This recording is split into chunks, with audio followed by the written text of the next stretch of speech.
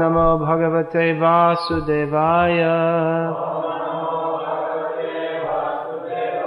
Om Namo Bhagavate Vasudevaya.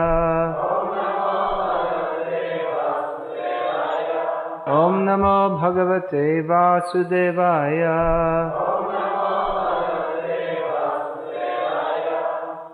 Srimad Bhagavatam, Canto 2, Chapter 1, Text 12, translation and commentary by the Divine Word Srimad A.C. Here's the verse in Sanskrit. Kim pramattasya bahubhi parokshayar hayanayar iha varang muhurtang viditang ghatate shreyase yataha. Hare Krishna. What is the value of a prolonged life which is wasted? Inexperience by years in this world. Better a moment of full consciousness, because that gives one a start in searching after his supreme interest. Purport. Srila Shukadeva Goswami instructed Maharaj Parikshit about the importance of the chanting of the holy name of the Lord by every progressive gentleman, in order to encourage the king, who had only 7 remaining days of life. Srila Shukadeva Goswami asserted that there is no use in living hundreds of years without any knowledge of the problems of life. Better to live for a moment with full consciousness of the supreme interest to be fulfilled. The supreme interest of life is eternal, with full knowledge and bliss. Those who are bewildered by the external features of the material world and are engaged in the animal propensities of the eat, drink and be merry type of life are simply wasting their lives by the unseen passing away of valuable years. We should know in perfect consciousness that human life is bestowed upon the conditioned soul to achieve spiritual success. And the easiest possible procedure to attain this end is to chant the holy name of the Lord. In the previous verse we have discussed this point to a certain extent, and we may further be enlightened on the different types of offenses committed unto the feet of the holy name. Srila Jiva Goswami Prabhu has quoted many passages from authentic scriptures and has ably supported the statements in the matter of offenses at the feet of the holy name. From Vishnu Yamala Tantra, Srila Jiva Goswami has proven that one can be liberated from the effects of all sins simply by chanting the holy name of the Lord. Quoting from the Markandeya Purana, Sri Goswamiji says that one should neither blaspheme the devotee of the Lord nor indulge in hearing others who are engaged in belittling a devotee of the Lord. A devotee should try to restrict the vilifier by cutting out his tongue, and being unable to do so, one should commit suicide rather than hear the blaspheming of the devotee of the Lord. The conclusion is that one should neither hear nor allow vilification of a devotee of the Lord. As far as distinguishing the holy name, the Lord's holy name from the names of demigods, the revealed scriptures disclose, Bhagavad Gita, chapter 10, text 41, that all extraordinarily powerful beings are but parts and parcels of the supreme energetic Lord Krishna. Except for the Lord himself, everyone is subordinate. No one is independent of the Lord. Since no one is more powerful than or equal to the energy of the Supreme Lord, no one's name can be as powerful as that of the Lord.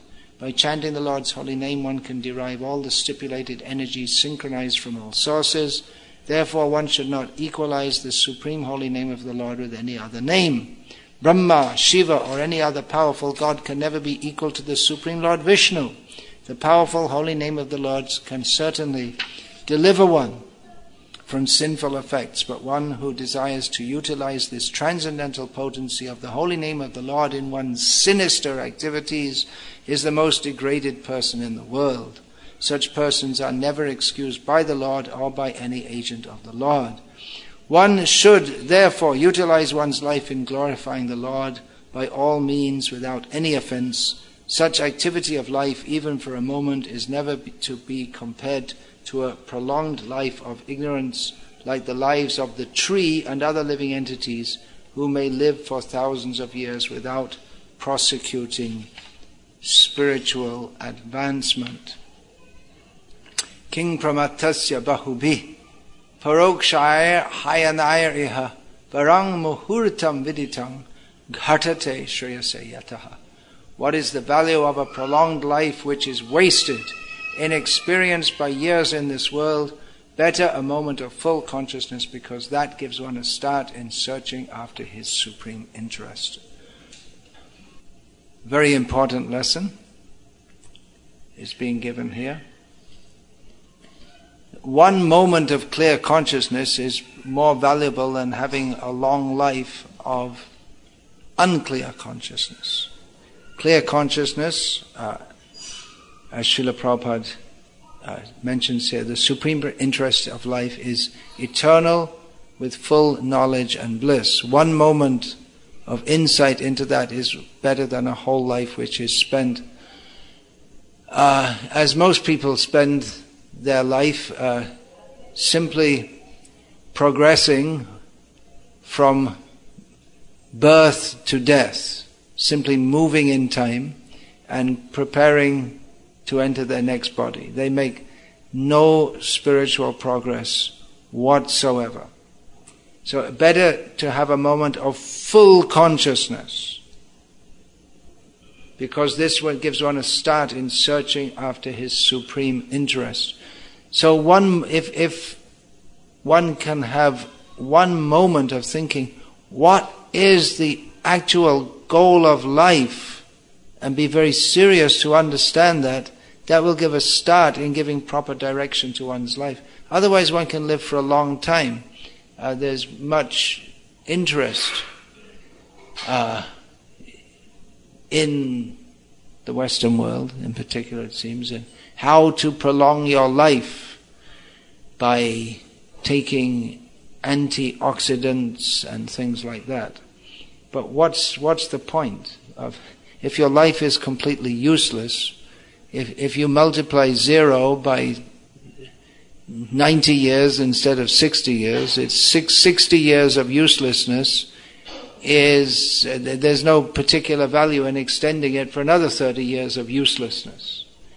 If one is simply living ahara nidra bhaya maitunam cha, to eat, sleep, mate and defend, as the animals do, then there's no particular point in having a very long life. One simply has to take an animal body in the next life. Sometimes people are surprised because they think reincarnation means that you have to have a human body. No, it's most likely one will get an animal body if one does not utilize the human life for its proper purpose, which is to seek self-realization. Who am I? What is the purpose of life? Who is God? What is my relationship with God? If we don't utilize human life for this, then we're simply living like an animal, and the result is that we will get the body of an animal. So better one moment of full consciousness. That doesn't mean that one has one moment of thinking, what's the purpose of life? And then the next moment you go back just to eating, sleeping, mating and defending like an animal. Because if one has full consciousness, or the realization that human life is meant for more than eating, sleeping, mating, defending, we may say, well, I do more than that. I'm interested in art and music and poetry, but this is all on the mundane platform. It has nothing to do with the Atma, the soul, who we are. So better a moment of full consciousness, because if one has full consciousness that I need to reorient my life so that I don't get born again and suffer again and again, then that one moment of full consciousness means that all other moments after that will be taken up by the search for that which will be our ultimate interest. Ultimate interest means Shreya Uttamam. This is the term used in Shastra. Tasmad Gurum Prapadyeta Jignasu Shreya Uttamam. Which means Tasmad, which means thereafter. So this verse comes just after a series of verses which has described that one should be aware that everything in this world is of no particular value. It just leads us to be born again and again and die again and again and suffer again and again. And even if we go to the heavenly planets, by performing pious activities, we suffer there in a more sophisticated way, that's all. So having understood this, therefore one should approach a guru and inquire about our ultimate benefit.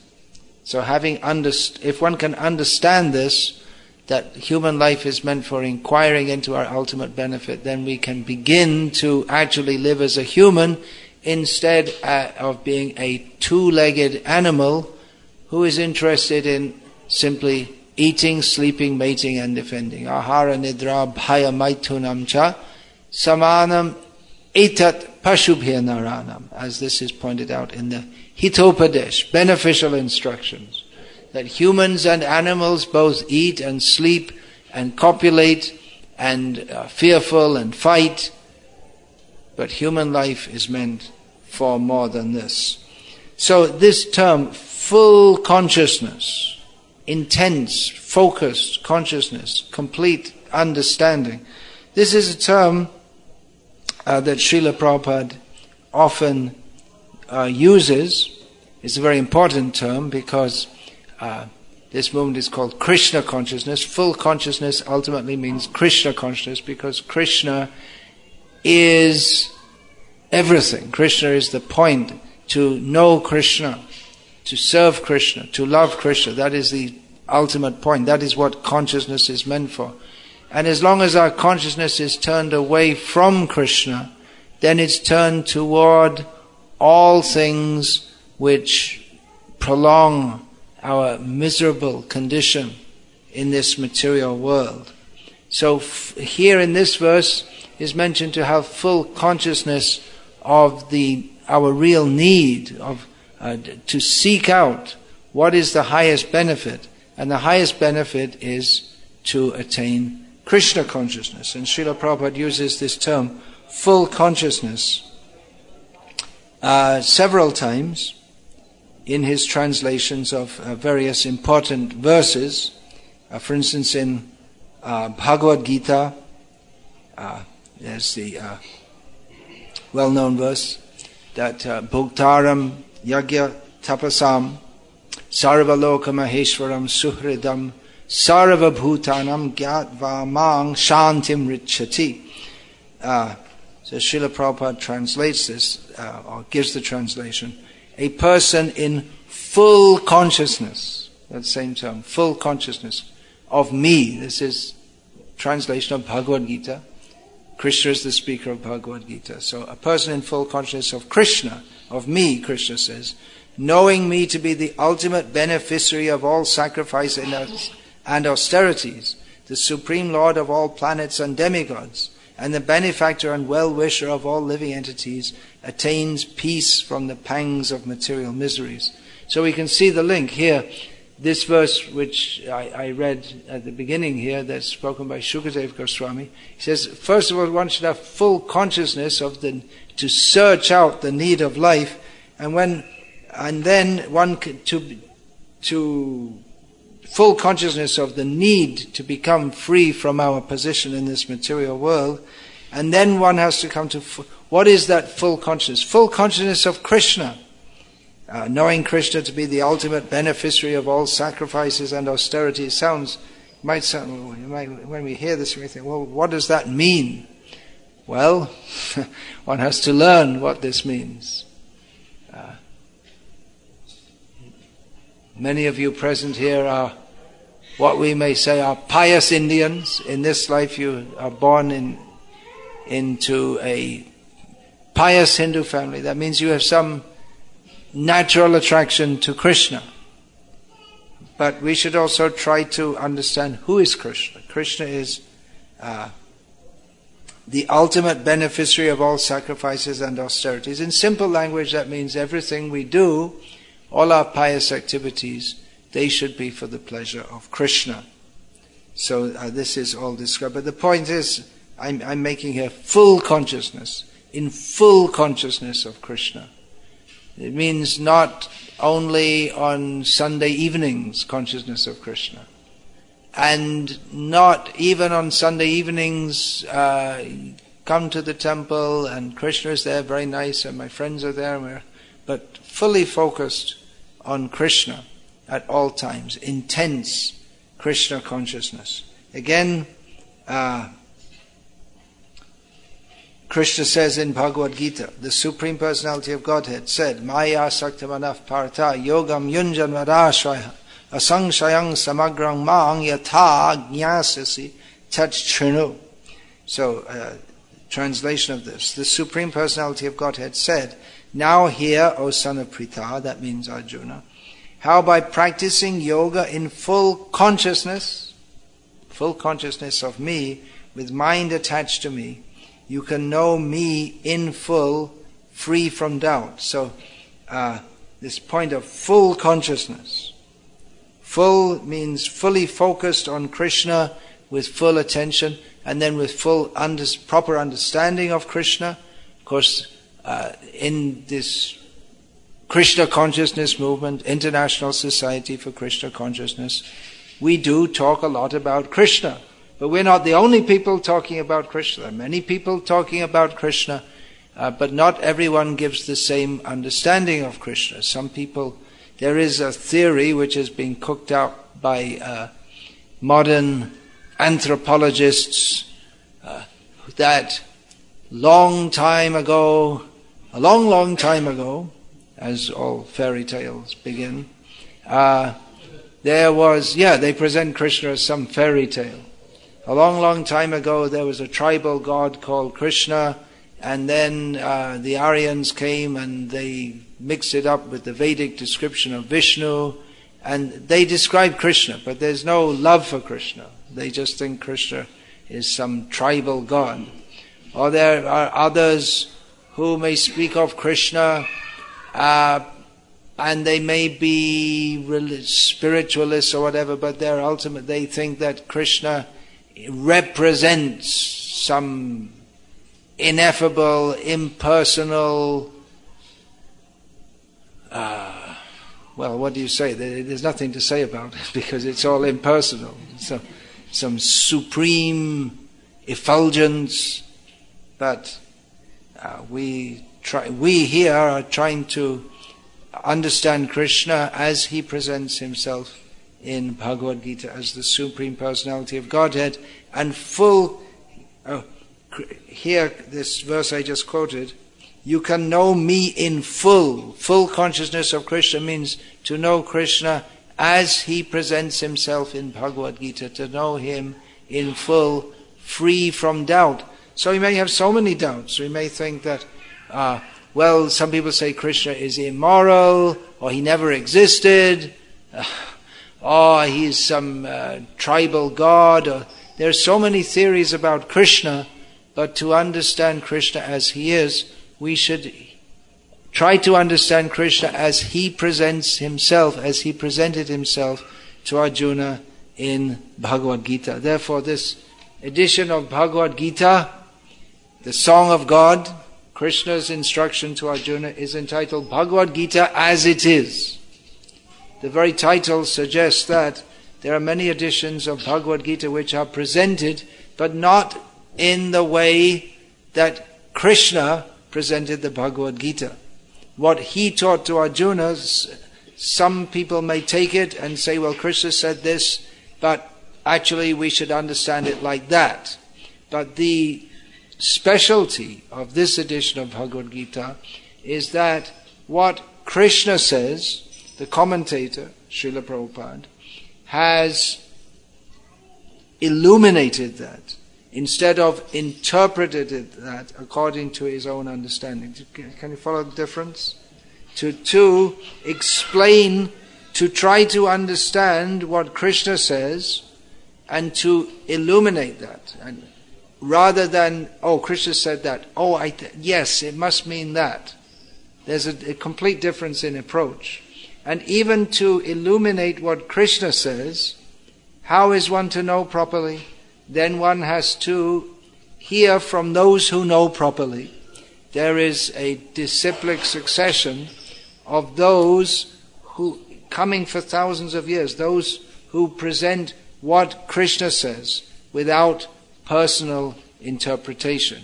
And the evidence that this is the same message is coming through here that Krishna spoke to Arjuna without any diversion. The evidence is that the teachings of Krishna, the ultimate teachings which are there in Bhagavad Gita, Manmana Bhava Madbhakto Madhyaji Mang Namaskaro, Krishna's ultimate teachings, which are to always think of him, become his devotee, worship him, bow down to him. The effect of those who accept Bhagavad Gita fully as it is, they do that. They do what Krishna says. And they get the result. There's being in full Krishna consciousness, this verse I just read, one attains peace from the pangs of material miseries. It is observable that those who adopt this process of Krishna consciousness, full consciousness of Krishna, then they attain peace from the pangs of material miseries. Another verse in which, from Bhagavad Gita again, in which Srila Prabhupada uses the term full consciousness.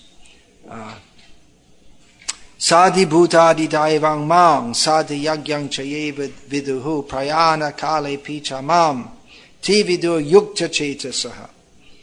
Those in full consciousness of me, who know me, the Supreme Lord, to be the governing principle of the material manifestation of the demigods and of all methods of sacrifice, can understand and know me, the Supreme Personality of Godhead, even at the time of death. So there's a lot packed in that one verse, and if we just read it, you might not catch everything that's being said there. But the point I'm just emphasizing here is, again, full consciousness. In the Sanskrit, the words which Krishna actually spoke, the words are yukta chetasaha. Yukta, this has the same meaning as yoga. Yoga is commonly understood in the English language to mean a set of exercises, but it actually means to be joined. So yukta chetasaha. Chetasaha means consciousness. So one whose consciousness is fully joined with Krishna, or is fully absorbed in Krishna, Srila Prabhupada has translated this as full consciousness. So one who is in full consciousness of Krishna, again, who know me. Krishna is presenting himself. Here I am. I am that person who is known in English nowadays. Of course, there was no English language at that time when Krishna spoke this 5,000 years ago. And there's still Sanskrit, which is sometimes said to be a dead language, although there are still plenty of people who speak Sanskrit, but it's been promoted as being a dead language. I don't know how anyone can imagine it's a dead language. But the word God in English is a vague concept. Just about 2 or 3 days ago, I came across John Lennon's definition of the word God. He said, God is a concept by which we measure our pain, whatever that means. But anyway, God presents himself in the Bhagavad Gita as the Supreme Lord, the governing principle of the material manifestation of the demigods, of the processes of sacrifice. And in this Srimad Bhagavatam, which I read from that, it is gives in great detail what is described within here as Bhagavat Tattva Vijnanam, which means Vijnan means specialized knowledge or deep knowledge of Bhagavat Tattva, or the category, the subject of God, what it means to be God. So, full consciousness, one who is in full consciousness, understanding Krishna. Some training will be required for that, to understand him as the underlying principle of the material manifestation. In other words, what holds everything together? Is it gravity? Well, at one level maybe. But what is it that makes everything stay together and how we interact with each other? What is the underlying principle of everything?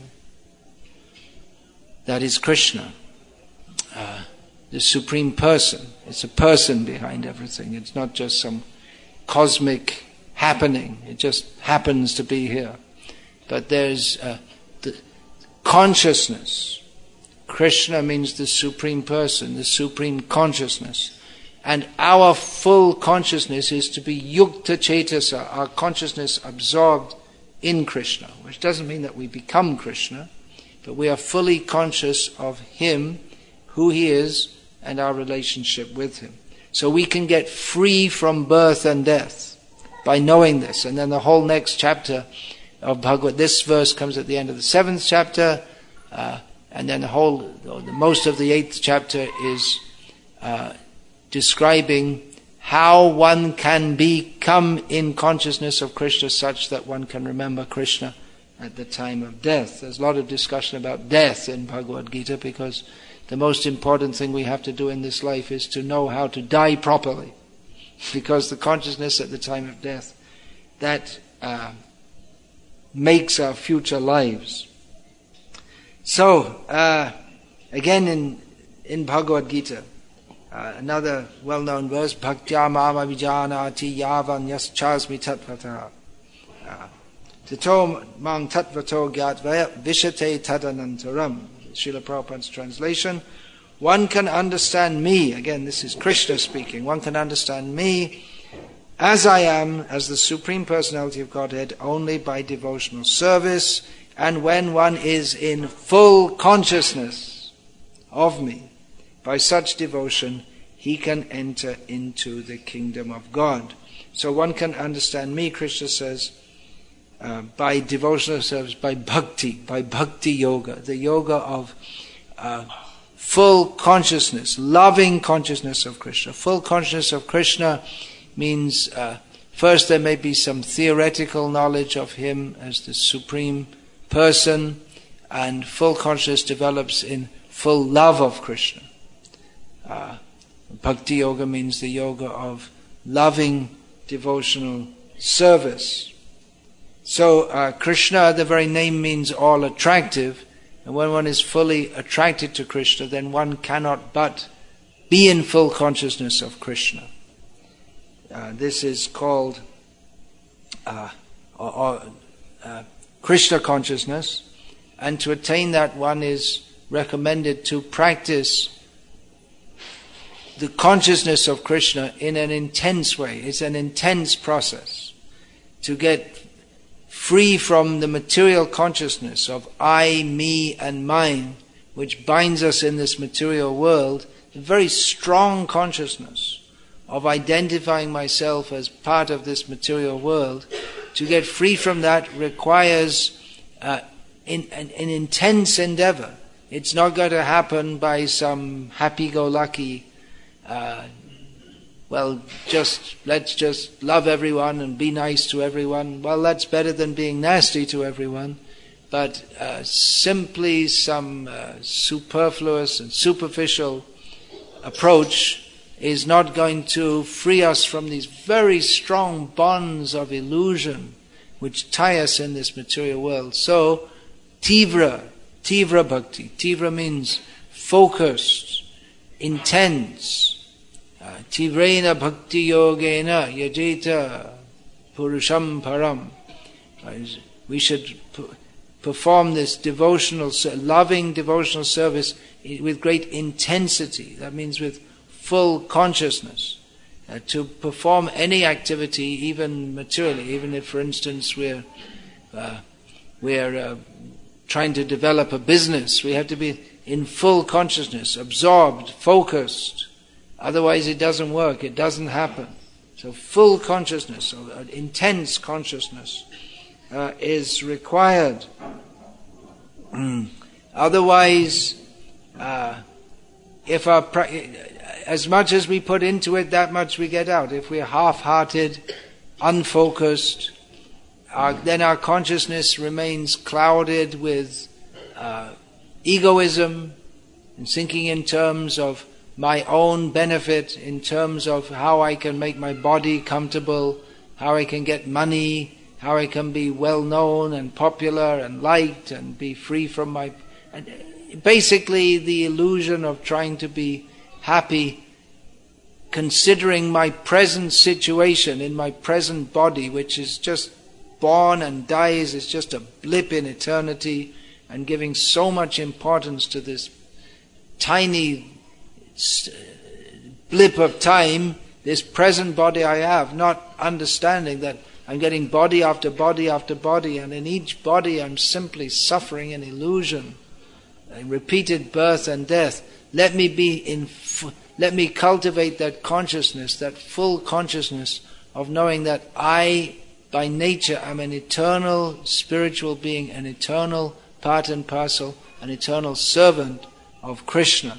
So cultivation of this full consciousness is required. Otherwise our consciousness will be, even if we're chanting Hare Krishna, but without that intense endeavor, our consciousness is going to be clouded by all different kinds of thoughts and misconceptions and attachments, and we won't get that full consciousness of Krishna. We'll remain hovering on the material platform. There's another verse in Gita which gives the idea of full consciousness or clear consciousness. Jnanena tu tadajnanam yesham nashitam atmanaha tesham adityavajnanam prakashayati tatparam. It's a very good example that our position at present, we're in darkness. It's as if we're in darkness. We can't see clearly who we are, who is Krishna, what we're doing in this world. We're in the darkness of ignorance due to our consciousness of thinking that I am part of this material world.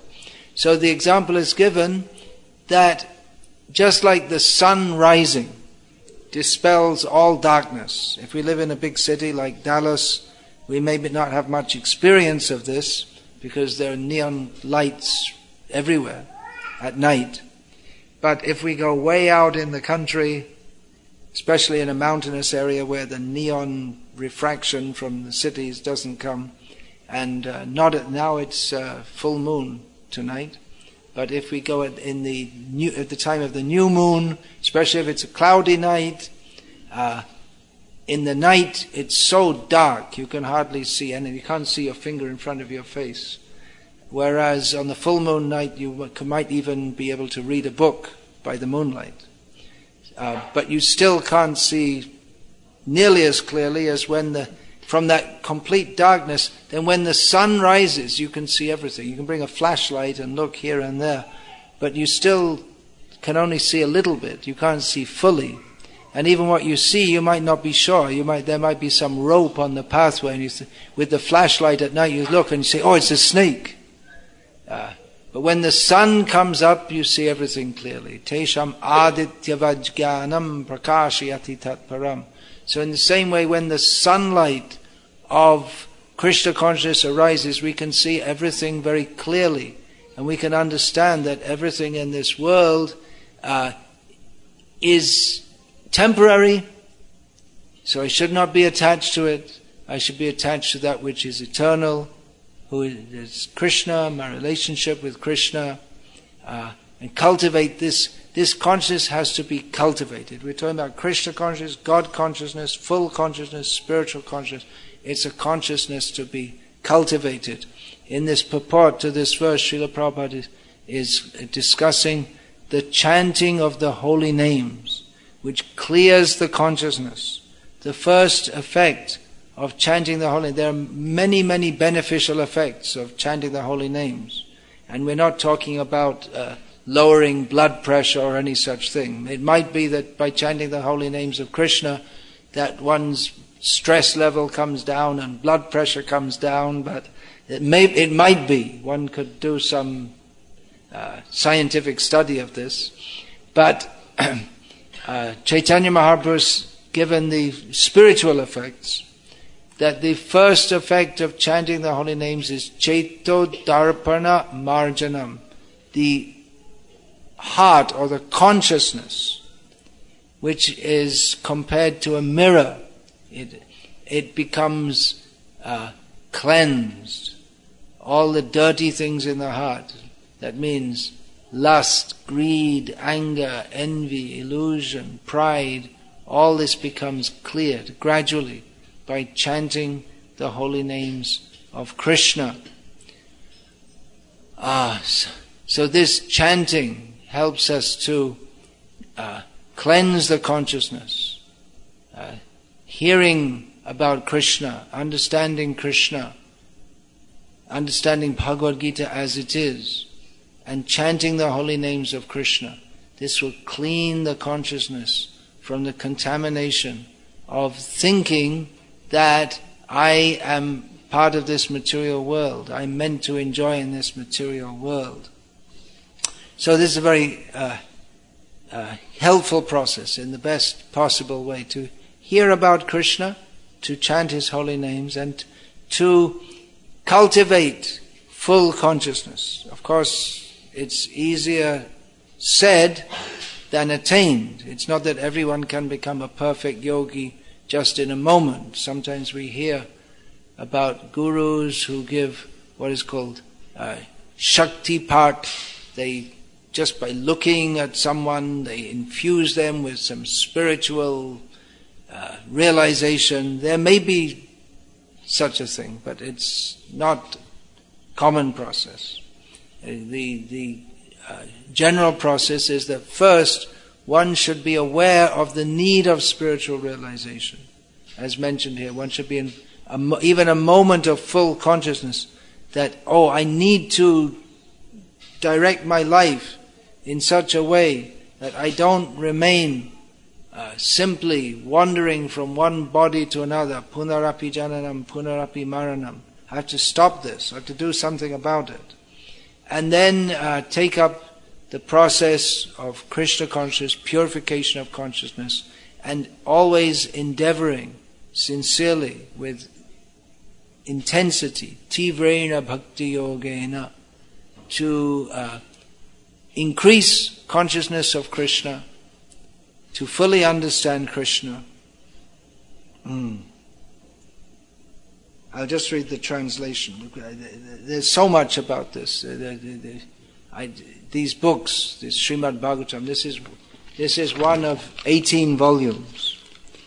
So it's not a light subject, but this will help us so much. There's so much substantial spiritual knowledge in every page of these books.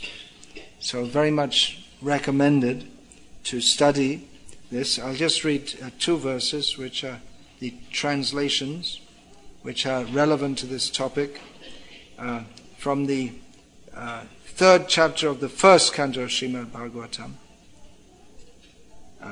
relating to full coming from the position of being in illusory consciousness or being in Maya to full consciousness of Krishna. This is the topic here. So the translation. Whenever a person realizes by self-realization that both the gross and subtle bodies have nothing to do with the pure self, at that time he sees himself as well as the Lord.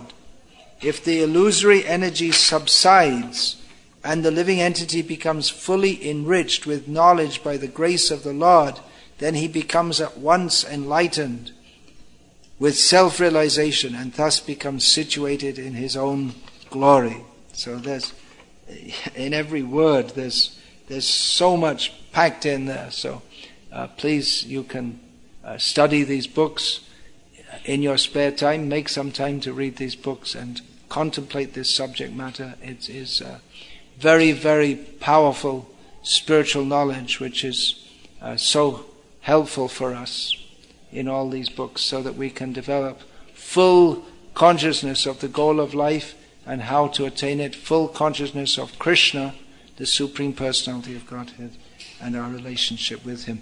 Thank you very much for listening so nicely.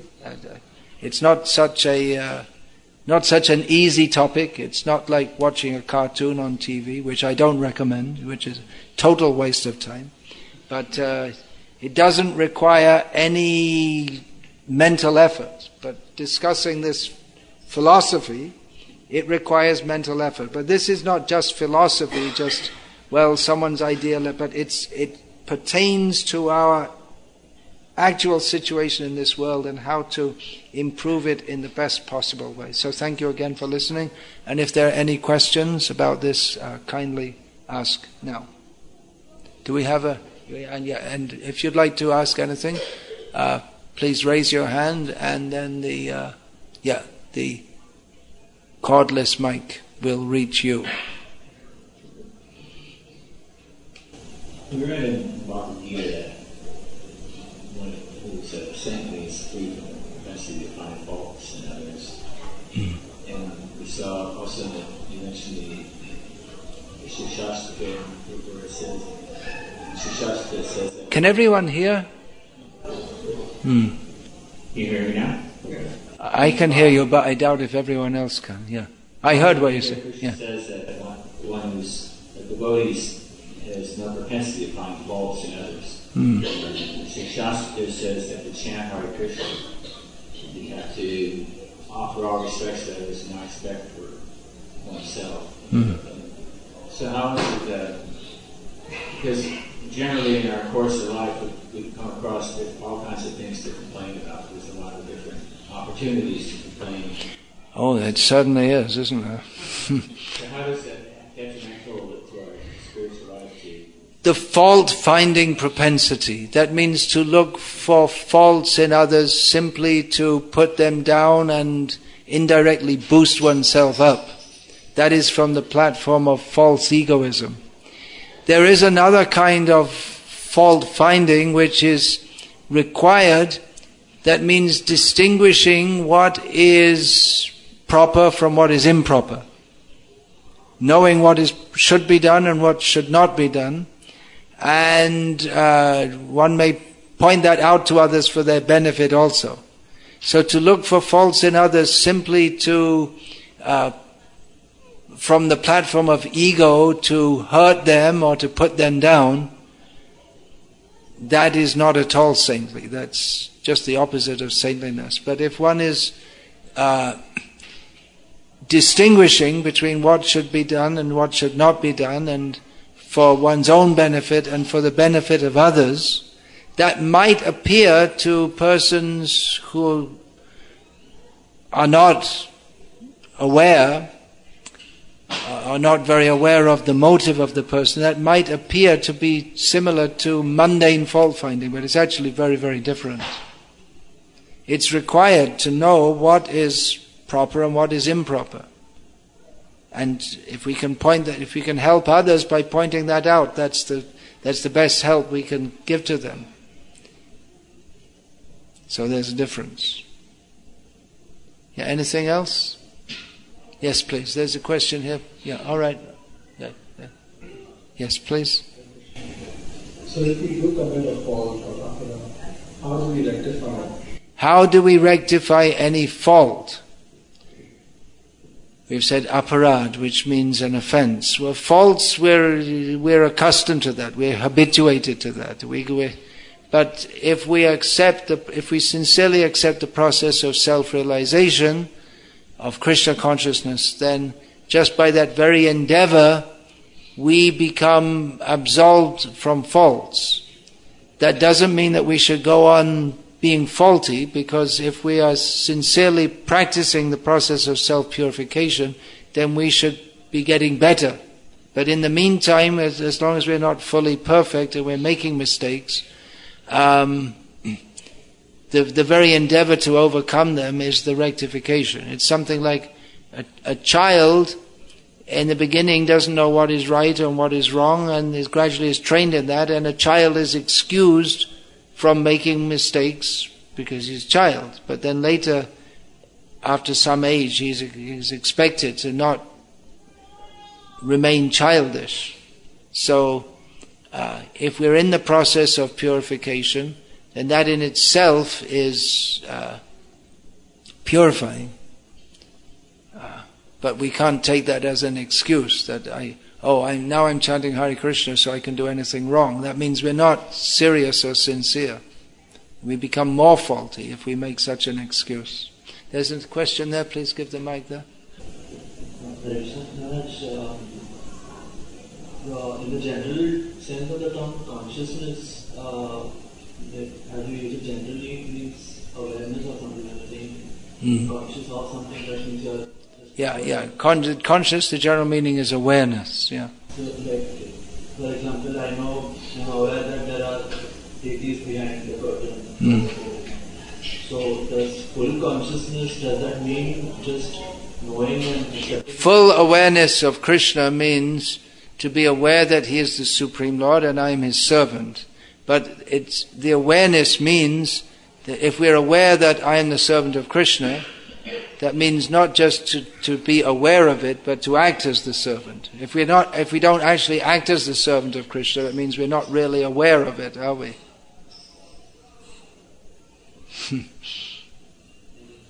It's not just theoretical knowledge, but it's to be acted on also. What are the symptoms of a person who is in full consciousness? What is the symptom of a person who is in full consciousness? Full consciousness means full consciousness of Krishna. Symptoms of such a person is that he always acts in the service of Krishna, always speaks, everything is dedicated to Krishna. That's it. Life is fully absorbed in Krishna. The moment you are saying that one moment of Krishna consciousness is better than a wasted lifetime. So, but actually, this verse says one full consciousness of the goal of life, and that one moment of that is better than many years spent wasted without knowing the purpose of life. Yeah. one person is Krishna conscious for one moment, and he falls down, he falls down, and does that mean the previous moment is not actually? No, but this verse which I first read is full. It says one moment of full consciousness of the purpose of life. And then the idea is that one should pursue that and develop that and become Krishna conscious, which means to be fully conscious all the time. The aim is not to be Krishna conscious for one moment and then forget it. If one's actually Krishna conscious for one moment, then he'll never want to do anything else anyway. He'll never forget that. So there's a difference. I read many verses about being fully conscious, fully Krishna conscious. But what's said in this verse from Bhagavatam is actually the beginning of Shukadev's teachings to Parikshit. It says that there should be at least a moment of full consciousness of the purpose of life, so that one can get started in the right direction, rather than a long life with no clear consciousness of how it should be lived. Then, that's it.